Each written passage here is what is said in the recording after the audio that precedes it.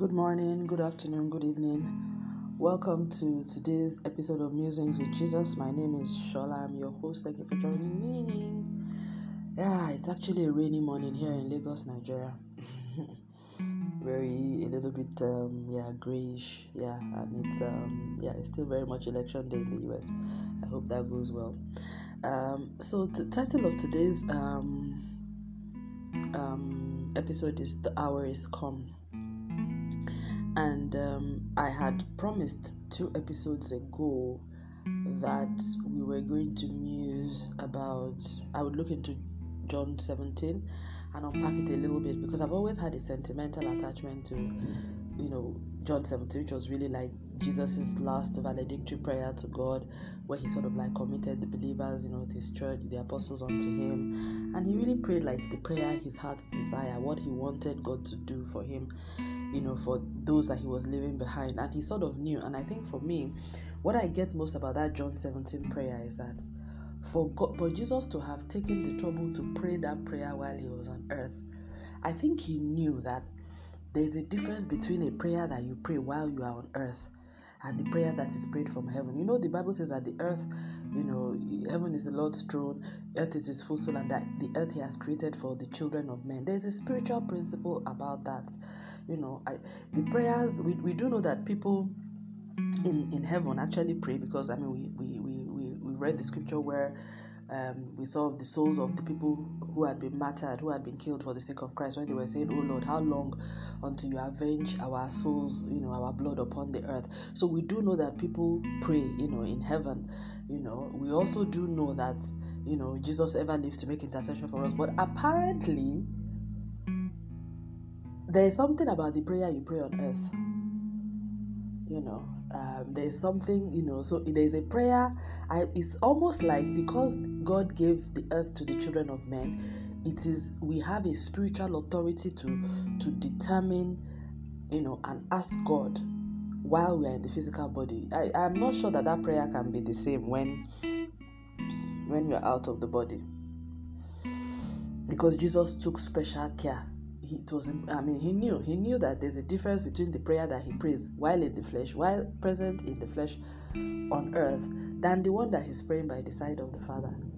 Because that one, he has a right as a physical human being to praise. God will answer it on basis of special recognition. When he's at the right hand side of the Father, he now goes back into the deity. They still have to now wait for one Son of Man to agree with them in prayer before they can do it. Really, because those are the principles that God has laid on the earth. He always needs to work in partnership with somebody on earth to bring forth his will, and I think that's why the scriptures have, I take it upon myself. Daniel did that as well many times. When I say some prophecies that I like, particularly those ones that talk about bringing judgment to the wicked, I just prophesy it. I say it because I know that those scriptures were written showing what God wanted to do, and he needs men to continue to declare it upon the face of the earth. And by the way, that is why the devil tries to corrupt as many people as possible on the earth, because he knows that if he can corrupt the sons of men, he really cannot do anything. If nobody on the earth cooperated with the devil, he wouldn't have any power on the earth, which is why he went after Adam and Eve. The way God has made it, because the earth is made for the children of men, he needed men to walk with him, and which is why today you don't see demons walking around, as in physically, because the earth is made for people with physical bodies. So there is something about prayers that are prayed while in the body. And my only honest prayer is for everybody. If you're a parent, you have spiritual children or physical children, as people like Jesus did, people that you will leave behind, a next generation that you are concerned about, please pray all the prayers you want to pray for them now. Since like Jesus knew when he was leaving the body, he knew that his time had come, which is what we are talking about. The hour is come, but not all of us will know when the hour is come. So better we pray it now. Your then prayer, you want to pray for your children, your next generations. Just pray it ahead now. And I'm speaking to myself as well, because I think I have prayed some, but I haven't gone as far as I would like to. So maybe after this musing, I have to begin to write some things down, and then begin to have a basis to begin to just something that I can always reference and pray, to the Lord about. The hour is come. It's very important. I mean, if you look at it, why did Jesus take the time? Very, very specific. So we're going to go through John 17. This is going to be amusing, where we're just going to read one chapter. If I remember any other scriptures that I can, call on at any time, I will just say it off head. I'm not going to read it purposefully. But it's just really to get a sense of how God and Jesus prayed before he left, and to get a sense of what was in his heart. Because again, the prayer that you would pray in that final hour, if you know what I'm saying, it must be a very important prayer. It must be what is most important to you. So that's what we're really going to be musing about today. So let's look into what Jesus said to the Father when he had gotten to that point when he knew that the hour is come. So thank you for joining me.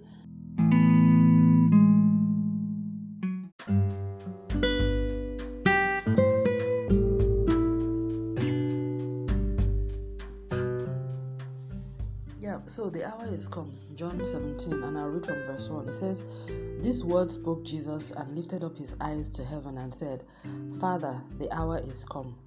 Glorify thy Son, that thy Son also may glorify thee." Verse 2, "And as thou hast given him power over all flesh, that he should give eternal life to as many as you have given him." Verse 3, "Eternal life is that they may know him, the only true God, and Jesus Christ, whom he has sent. I have glorified you on earth and finished the work that you gave me to do. And now, Lord, glorify me with your own self, with the glory which I had with thee before the world was."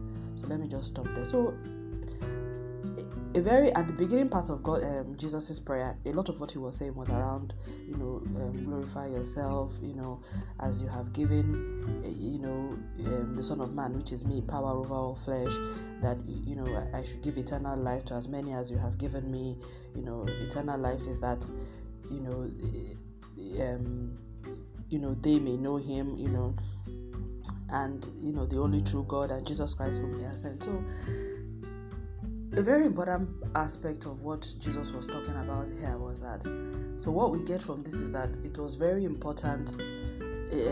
So God had given Jesus power over all flesh, and that Jesus would give eternal life to as many as God has given him. And Jesus kept using this word, "Those that you have given me, those that you have given me." You'll see it. So it makes me wonder at a stage whereby, maybe this is really what God means when he talks about the elect of God.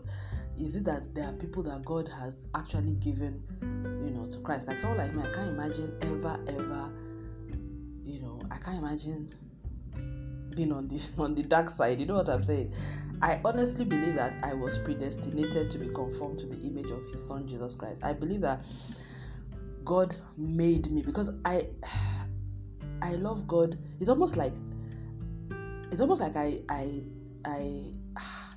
I feel like, and I think I've said this in some podcasts before, I can't explain it, but I feel like I was pre-programmed to love God. I don't know how to explain it. Because it's so easy. It's easier for me to love him than to love, any other thing. It's far easier. I don't struggle to love God. I don't really. And that's not to say that I'm so holy. No, I mean, I still struggle in the flesh with all the things that everybody else struggles with. But because I love God, it makes me I even when I do the things that are not pleasing in sight, it's not comfortable for me. It's not comfortable for me at all. I don't like it. So that love forces me to deny myself and try to make myself better and correct. Even when it's almost like when you are in love with someone, sometimes you do things that hurt that person. Sometimes you may even betray the person, sometimes maybe intentionally or unintentional, but immediately you realize that that's what you've done, and you've seen the impact that it's had on your relationship with the person, or even on the person's feelings and emotions. Because you love that person, you're going to be very sorry, you're going to be very repentant, you're going to try to make things better, and you really talk to yourself and caution yourself and make sure you don't do it again. That's the way I feel about God. But I've also seen that it's not everybody that feels that way, and that even some people who I assume that all of us that call ourselves Christian, everyone sort of feels the way that I do or more. It just is in this 2020 that I realized that there are some people who are claiming to be followers of Jesus, but they really hate him, as in everything he stands for. In fact, if they see you, and these are people in faith circles, if they see you moving closer to God, they will do everything to make sure that they distract you or they deceive you into not doing the things that are pleasing in the sight of God. And there are people who are supposed to be Christians. In fact, some of them are even supposed to be very prominent people in faith circles. And you would ask me, you would wonder, why would people be like that? But the motives I still don't fully understand, but what I could see was a real strong hatred for everything that God represents, even while pretending to be his follower, in the physical, natural life. And I think these are the kind of people that God was talking about when Jesus was talking about false brethren and all that. But when I read this scripture, I saw Jesus saying, as many as you have given me. And you will see there are many places where he kept on saying, those that you have given me, those that you have given me. And another place where Jesus said, the Lord knows them that are his. Honestly, I think, and for me, this is probably what then explains that experience that I had this year, where I was able to see what I would call evil up close. EUC, evil up close. Where I actually, for the first time in my life, I've known people who do bad things, but for the first time in my life, I was able to see someone who who really, I would say, epitomized the spirit of the Antichrist in that. And I'm not talking of people who are in other religions, like it's like a Saul. At some point he was Antichrist because he did not believe in the gospel and he thought they were heretics. That's not even the type I'm talking about now. I'm talking about people who are pretending to be believers, but by happenstance, when I got closer to them, and through divine revelation, discernment, and a series of long-winding experiences, I was able to actually find out that these people or this person hated God and everything that he stands for, and hates the light. And so, I wonder, it's a question I asked myself. I said, and I'm really digressing here, but I think maybe God wants me to go there because I have not said this in any other episode. And I started asking myself, what is it that the devil has told you that will make you believe him or align with him to this extent that you have so much hatred for a God that is good and is his light, to the extent that when you see people going close to him, your mission is to pull them away from the light, even when you know they need that light to overcome some very personal challenges, and that light is actually helping them overcome it. Your own mission is to pull them away from there with such deliberate while at the same time pretending to want to help them.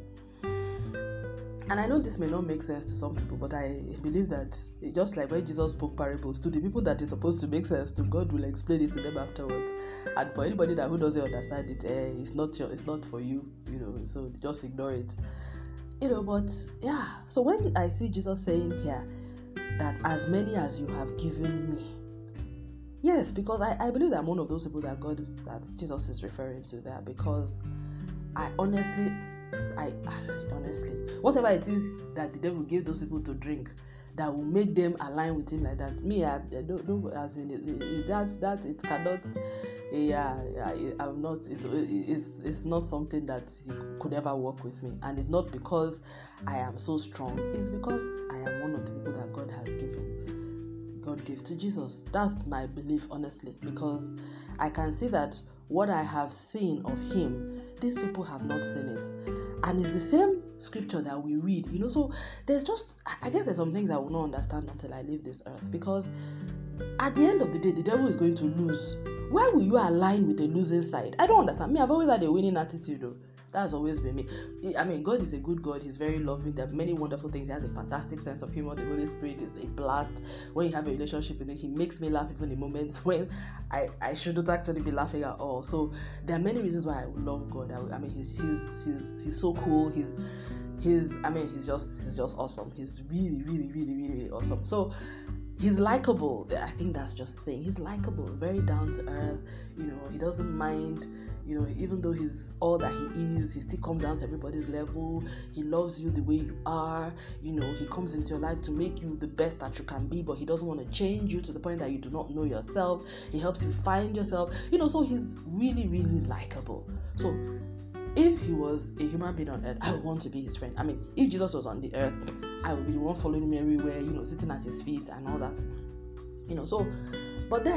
So that's, I mean, he's likable. But the point is that even if he was not likable, at the end of the day, he's the Most High God. So I don't get that. So I'm like, how?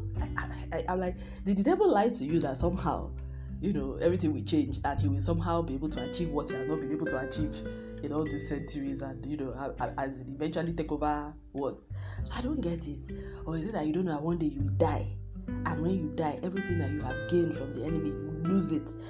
Honestly, I don't get it, and I've really digressed, but I think it's just important. This is really about heartfelt music. It's important for us to muse, and if I can't finish John 17 today, we'll continue tomorrow. But yeah, that's just it. So when Jesus says, "Those that you have given me," and I don't think that this means that I'm not saying that this means that we cannot then that we cannot then that people can only come to God if God has given them. I think that anybody that wants to come to God will still come to God eventually. And this is the difference between God knowing things beforehand and things still happening. So I'm not saying, because therefore some people have been decided they will come to God, and whether I can do whatever I like, because whether or not I do whatever I like, if I'm supposed to come to God, I go to God. No, I don't believe that, and I think I've discussed that in previous musings. I think that for some of us, there is a grace that is available to come to God, but I still have to make the choice. You know what I'm saying? So, and I think it's also possible to walk away even if there's that grace. But I think actually those people who have that grace, it's better to just move with the flow of it, because if you walk away, well, you'll regret it for the rest of eternity. But for some other people, I really just don't know what's going on in that space. But clearly, from what I can see with my limited understanding, don't take it with a pinch of salt. Although the Bible also says that nobody can come unto the Father except the Lord draws him. So I think there is just something there that my natural mind may not fully understand. So I think God predestinates some of us. That is also in Romans 9. And I think we also have to exercise that choice as well. But I believe that even if somebody hypothetically was not predestinated, if that person expresses the will and wants to be with God, God will not cast him out now. After all, God gives freely to everybody. And the blood of Jesus was saved for all men. But my observation is just that some people, just like there was a Judas who sat down, he was chosen by Jesus. God gave him a lot of opportunities to repent. The man still decided to collect 30 pieces of silver to go and walk against Jesus. Even while Jesus was going about preaching, he was watching the bag, looking for where they were collecting offering money. That was what he was worried with. While the other disciples were worried about asking Jesus about the meaning of parable, there is no record of Judas asking Jesus anything to clarify anything about the word of God. His only concern was how to make money off the situation. So I think that's just the thing. There are some, and the Bible describes him as the son of perdition. There are some people that are just evil. Just the same way out of many angels, devil decided that he'll be evil, and 1/3 of the angels out of that time followed him. Yeah, it's just the way it is, I guess. So, evil up close.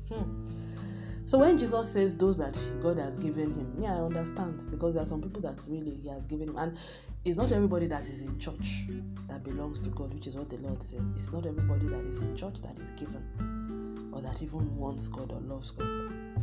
Yeah. So So verse 6. So he says that in verse 3 that eternal life is that we may know him, the only true God, yes, and Jesus Christ whom he has sent. And that is it. So I think some people don't know the true God. They don't even want to know the true God. They don't want to know him. fact, I wish I could say more, but let me just leave it at that. So verse 6 says, I have verse 5, now Lord, glorify me with your own self, with the glory which I had with you before the world was. I have manifested my name unto the men which you gave me out of the world, again, which you gave me out of the world. Yours, thine they were, in other words, they were yours, but you gave them to me, and they have kept your word. So Jesus says, these people, they were his. You can imagine that he was saying they belong to God, and that you, God, gave them to me, and they have kept your word. So he's talking very spiritual things here, because of course there was no time physically that God gave those men, as far as they knew, they were fishermen living a normal life. It was when Jesus came to them that they knew of anything, but Jesus here is saying they are yours. So God had foreknown them, even though they did not know that God had a purpose for them, but God had sort of selected them for himself. And Jesus went into that prayer session like we talked about 2 musings ago, where God then gave him the leading of the people he would choose. And probably that's why Jesus says they were yours, because God told him these are the people that you are going to choose. And Jesus, Jesus got that truth after a night of prayer in Revelation. We mused on that 2 days ago when we did the Lord Teach Us to Pray series, the 2 of them, yesterday and the day before. So verse 7, now they know that all things you gave me are of you, that is, of the only true God. Verse 8, for I have given them the words which you gave me, and they have received them, and have known surely that I came out from you, and they have believed that you sent me. Very good. Verse 9, now I pray for them. I pray not for the world, but for them which you have given me, for they are yours. Again, in fact, I think in this John 17, he said this, them that you have given me. He said it at least 10 times, almost in practically every other verse he said it. I pray for them. I pray not for the world. And he said I pray, and see, this is him here. He's saying it's not, this particular prayer is for the ones that you have given me. So that was what John 17 was about, that he wasn't praying for the world. Even though he came to die for the world, he knew that there are some people in the world that will not reject him. So he said, that will not receive him, that will reject him. So he decided that this prayer was for those people who will receive the words that he has given, and who will believe it. So he says, I pray not for the world, but for them whom you have given me, for they are yours. Verse 10, and all mine are yours, and yours mine, and I am glorified in them. Verse 11, and now I am no more in the world, but these are in the world, and I come to thee, Holy Father. Keep through your own name those whom you have given me, that they may be one as we are. Again, he keeps on saying this. And I think one thing we found out in these musings as we've been going through it is that whenever God repeats something, it's for emphasis. It's not just that he likes repeating it. It's for emphasis. He keeps saying, those that you have given me, those that you have given me. And in another, when the apostles started writing, they started using the word elect, the elect of God. In fact, maybe we need to do another musing another time on that, because maybe this may be a direction that God is taking. Let's really understand what it means to be the elect of God. And again, like I said, this is not to therefore say that because some people are chosen of God, again, that's that scripture that said, you have not chosen me, but I have chosen you that you may go and bear fruits, and that your fruits may remain. So if I look at all these scriptures, and maybe we need to do this, it does look like there is something about God choosing a people to himself. There is something about God giving a certain people to the Lord Jesus Christ and to the testimony of Christ. There is something about God drawing people unto him. There is something about God choosing people that they will be, that they will bear fruits for him, and that the fruits will remain. There is something about God predestinating people to be conformed to the image of his son Jesus Christ. There are so many scriptures that says, many are called but few are chosen. The Lord knows them that are his. So there is something that has to do with that. But in all of that, the fact that even though they are given, the fact that Jesus has to pray for them, to glorify him, to keep them, to do the will of God, shows that the element of choice is still very much valid, even for the elect of God.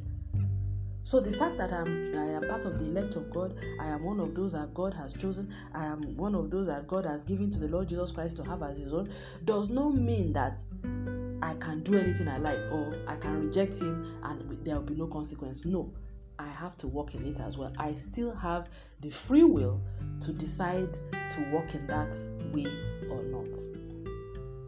And that's why Jesus was praying this prayer, that God help me to be able to keep these ones that you have given me. if there was no risk, and once God gave them to him, they are kept, then Jesus will not be praying this whole prayer. But the dedication with which he prayed all 24, 25 verses of this John 17 and the Passion shows that he knew that for these people to be kept in my word after I have gone, they need all of the help that they can get. So he prayed earnestly. And we'll do a summary of what all these prayers mean by the end of the when we end of this music. So verse 12, while I was with them in the world, meanwhile he's still in the world and he's already talking as if he has left. But that's what happens when you are spiritually minded. The worlds begin to fuse in your mind. So he knew his time was up, so he was already talking like somebody who had left, even though physically he was still there. While I was with them in the world, I kept them in thy name. Those that thou gave me I have kept, and none of them is lost, but the son of perdition, that the scripture might be fulfilled. Verse 13, and now come I to thee, and these things I speak in the world, that they might have my joy fulfilled in themselves. So he's saying now, this is back to spiritual principles again. He's saying that I am saying this in the world because he knows that there's a difference between a prayer that is prayed on earth and that which is prayed in heaven. So he's saying, I'm saying this right now in the world, that they, my children, might have my joy fulfilled in themselves. Verse 14, I have given them your word, and the world hates them, because they are not of the world, even as I am not of the world. Yes, I know that because I have experienced, like I said, I had a very, very recent experience of this. And why it was shocking was that it was not, if it was someone of another faith, or someone that I knew that just didn't believe generally, or someone who lives in it, but people masquerading as believers, but they hate God and they hate Christ. It's mind-boggling, but such things exist. The Bible says it does exist, and I can tell you that it does. So, yeah. Verse 15, I do not pray that you take them out of the world, but that you keep them from the evil thereof. Yeah. And this is a real valid prayer, because there is evil in the world, and that's more or less what I'm trying to say as well, and I have been saying that, and I have seen myself. There is evil in the world. There's evil in places where you do not expect. For me, I think that's the worst aspect of it all. That's the most shocking, because the places where you expect evil to be, it's not a problem because you expect it, you are prepared, your defenses are up. But the evil that I see now is in places where you would not expect it. Places where people are supposed to be standing up and upholding what is right. That is where evil has come to take hold, sitting and is having a good time. So verse 16 says, they are not of the world, even as I am not of the world. Verse 17, sanctify them through thy truth. Thy word is truth. So these are a lot of things that Jesus is saying here. Keeping them from the evil in the world, that even though they're in the world, I'm not saying take them out. So for Christians that are, so Jesus doesn't want our lives to be cut short. That's it. He wants us to stay here and to be the salt of the earth and the light of the world for as long as we can in fulfillment of his purpose. So that's also good to know. But he says that God should keep us from the evil, because there is evil in the world, and this was 2,000 years ago. If there was evil in the world in Jesus' time, please, there is serious evil in the world now. And he says they are not of the world, even as I am not of the world. So again, other scriptures tell us that friendship with the world is enmity with God. This is what Jesus is also saying here. And sanctify means set them apart, cleanse them. So sanctification has to do with purity, purifying, cleansing. It also has to do with separation from things of the world. So there's an inside, there's the aspect that purges my conscience from dead works to serve the living God. Then there's the lifestyle of separation, of sanctification that sets me apart. Differentiation, a spiritual differentiation in how I think, in how I behave, in how I conduct myself, in the way in which I impact people around me. There's just a difference.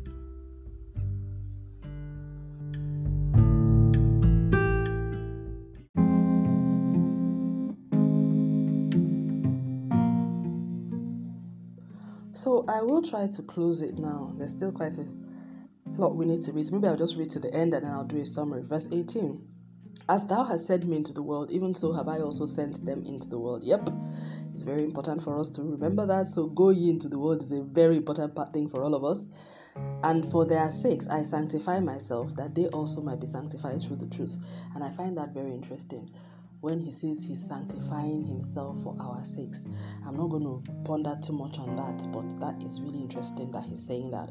Verse 20, I do not pray for these alone, but for them also which shall believe on me through their word, which is Shola, of course. That, you see, I like that verse 20 of John 17, because every time I read it, I know that, oh God, so you thought of me, and I just think about this all the time, and so his prayer was not just for the people around him, and that was a very important point that he needed to make, because he knew that 2020 years after his passing and resurrection, that Shola will be reading this, and she will need to know that he thought of me as well when he died and went to the cross. So that's that. Verse 21, that they may all be one, all be one, as you, Father, are in me and I in you, that they also may be one in us, that the world may believe that you have sent me. Verse 22, and the glory which you gave me I have given them, that they may be one even as we are one. So this oneness, unity of spirit, of hearts, seems to be unity in the word, in faith, in the spirit, seems to be a very, very important thing. Kept on saying that we may be one, all be one as I am one, as me and you are one. Verse 23, in them and you in me, that they may be made perfect in one, and that the world may know that you have sent me and have loved them as you have loved me. So oneness in faith, in love. Love is a very key thing of that.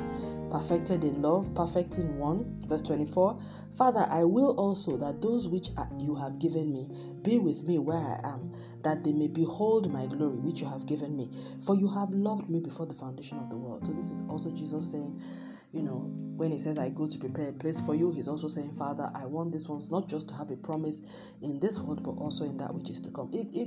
So I think it was necessary for Jesus to say all of this, because he needed, I think what he's done here is he's encapsulated everything, the spirit of the coming of Christ, and showing that there's an eternal life, there's an eternal kingdom, there's an eternal love, there's a mandate for earth, but there's also a promise, for eternity in heaven, and that everything is wrapped around, the fellowship of the Father, the Son, and the Holy Spirit. He's put the entire gospel, the entire, for God created, all things are created, and for thy pleasure they were created. The entire purpose of God for humanity is in this John 17. Yeah. Interesting. Verse 25, O righteous Father, the world has not known you, but I have known you, and these have known that you have sent me. Verse 26, and I have declared unto them your name, and will declare it, that the love wherewith you have loved me may be in them, and I in them. That's verse 26. So we've come to the end. It's really nice. It's such a wonderful love story. I like this because it's so, it's just very loving. I think that's just the way to put it. So in summary, Jesus wanted us to, 1, know the only true God, and him, Jesus, whom he had sent. He also wants us to glorify God in our lives. So I'm summarizing everything that I could get from this chapter. He wanted us to glorify God in our lives, or in my life, and also to finish the work that he has given us to do. So this was what he was telling God. He said, glorify yourself. I have finished the work that you gave me to do. And Jesus said, has told us, as the servant is not greater than the master, and that whatever they did to him, they will do to us. He has also said, follow me, walk with me, and all of that. So his life is a standard for us. That's why we're called Christians. We're followers of Christ. So if God gave Jesus a work, and he was supposed to have finished it, that is what God expects for everyone too. Even Paul said the same. He said, I have finished my course. I am now ready to be offered up. There shall be laid up for me a crown of righteousness. There is a work that God has given to everyone. So all of us need to find out what that work is, and we need to do it. Of course, we all know what the collective work is, which is go ye into all the world and preach the gospel, which is what Jesus said in John 17, 18, when he said, as you have sent me into the world, even so have I also sent them into the world. And just before he ascended, he reiterated that when he said, all power is given unto me in heaven and earth. Go ye therefore into all the world and preach the gospel, baptizing them in the name of the Father and of the Son and of the Holy Spirit, and teaching them all things that I have commanded you. And lo, I am with you always, even until the end of the world. So there is a work that he has given us, collectively as a church, individually, and a specific work that I am supposed to carry out and fulfill, and I'm supposed to finish that work before I leave this earth. Good. So if you don't know what that work is, start seeking the face of God for it. But either way, the evangelism work, the lifestyle example work, living out Christ, that is something that everybody can key into. 3, manifest his name to all men we come in contact with. That was verse 6. And 4, keep the word of God and live by it. Yes. So that all may know that all I have is of God. Yes. So I have to be an example of the believer in word, in deed, in faith, in purity. Jesus also wants that God may be glorified in everything that I say that I do, and that I may be one with all them that believe as well. So he wants me to live in the unity of faith in Christ, with others that believe and follow him as well. And he also says that he wants that I may have the joy of the Lord fulfilled in myself. And that joy actually comes by living with him and living by him and doing the things that are pleasing in his sight. Finally, Jesus also wanted that God will keep his children away from the evil of this world, and that we be sanctified by the word of truth, and will be perfected in the unity of faith in Christ. So that sanctification by the word of truth, we talked about that sanctified, that my heart is purged, from dead works to serve the living God, and also that I'm set apart and I live a life of separation that is separate from the things of the world, the lust of the flesh, the lust of the eyes, and the pride of life, and that I keep myself from the evil that is in the world, from the perversion that is in the world, from the unbelief that is in the world, from the fear, the faithlessness, the love of money, the love of self, the cares, the selfishness, the wickedness, the idolatry, the false worship, the sinful lust, everything that is in the world, evil speaking, evil thoughts, covetousness, greed, malice, anger, hatred, strife, everything that is in the world, and God wants me to keep myself from it, and he's given the ability. So the hour is coming is a fascinating place that Jesus has come to, where he had, after spending 3 years of ministry, full-time ministry, he looked at everything. He could see the past, where he was coming from. He could see what was ahead in terms of God's eternal purpose for man. And he wrapped it all together in John 17. So my prayer is that, Lord, everything that you prayed in this prayer concerning us and me, may it be fulfilled in our lives and in my life at this time in the name of Jesus. May it be fulfilled in our generations. May we truly be examples of the believer in word, in faith, in deed, in purity. May we fulfill the purpose for which you have called us, to which God gave us to you. May we know the only true God and him who he has sent, and may we make manifest your name to all men we come in contact with. And may you be glorified in our lives, because I think that's the most important thing to you. And may we finish the work that you have given us to do. In Jesus' name, amen. Keep us from the evil of this world. Sanctify us, O Lord, by your word, and help us to be perfected in unity of faith. In Jesus Christ. In Jesus' name we pray.